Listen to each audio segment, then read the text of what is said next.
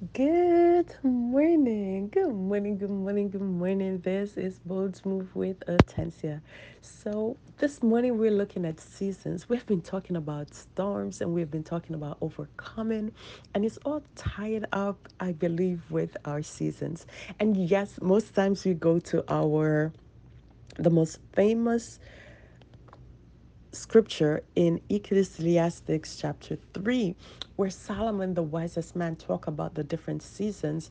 And we will quote the scriptures. There's a time to plant, there's a time to reap. For everything under the earth, there is a time and a season. We say it, but we don't pay attention as much to it as we need to.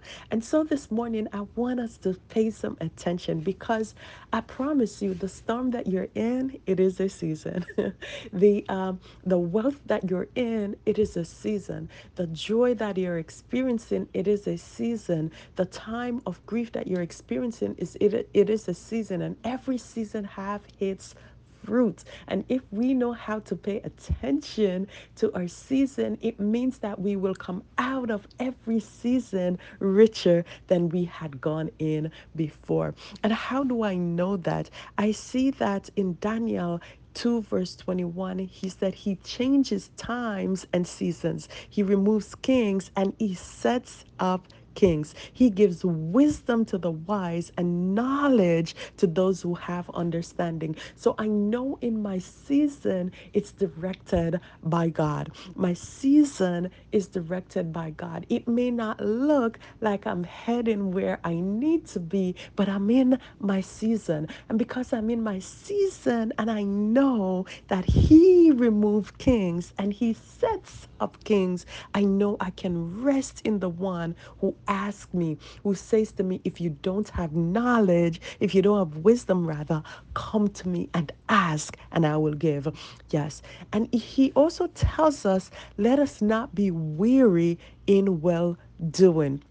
For in due season we will reap if we do not give up. In due season we will reap if we do not give up. And that's in Galatians 6, verse 9. So it means that while I am going through this time, while I am working, while I am moving, if I do not give up, if I press forward, I will be able to obtain and I will reap. I think back to that story of that man who had the plot of land with a gold vein, and he gave up. He had been digging for years. He had been mining, and it seemed as if the stream had dried up. It is no longer there. So he sold everything, he sold it all. And this man went out and got some equipment. He started digging. He did not have far to go. 3 feet. How far is 3 feet? Can you look down at your foot?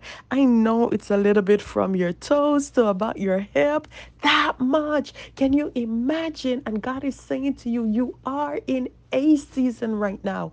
And without change or without fail, there will be another season coming up. But this season prepares you for the next one. And so, if you are not willing to go through that storm, if you are not willing to ride it out, if you're not willing to feel the rain and the wind tearing down those trees that are torn down is going to be used for new growth. If you are not willing to go through that, then when we step in the next season, you will be bringing with you this season in it, thinking there has been no change. But God is admonishing us tonight or this morning just to let us know, oh, weeping endures for the night, but joy comes in the morning. It is a season. And in Psalm 1, it talks about this man who is planted by the streams of water that brings forth its fruit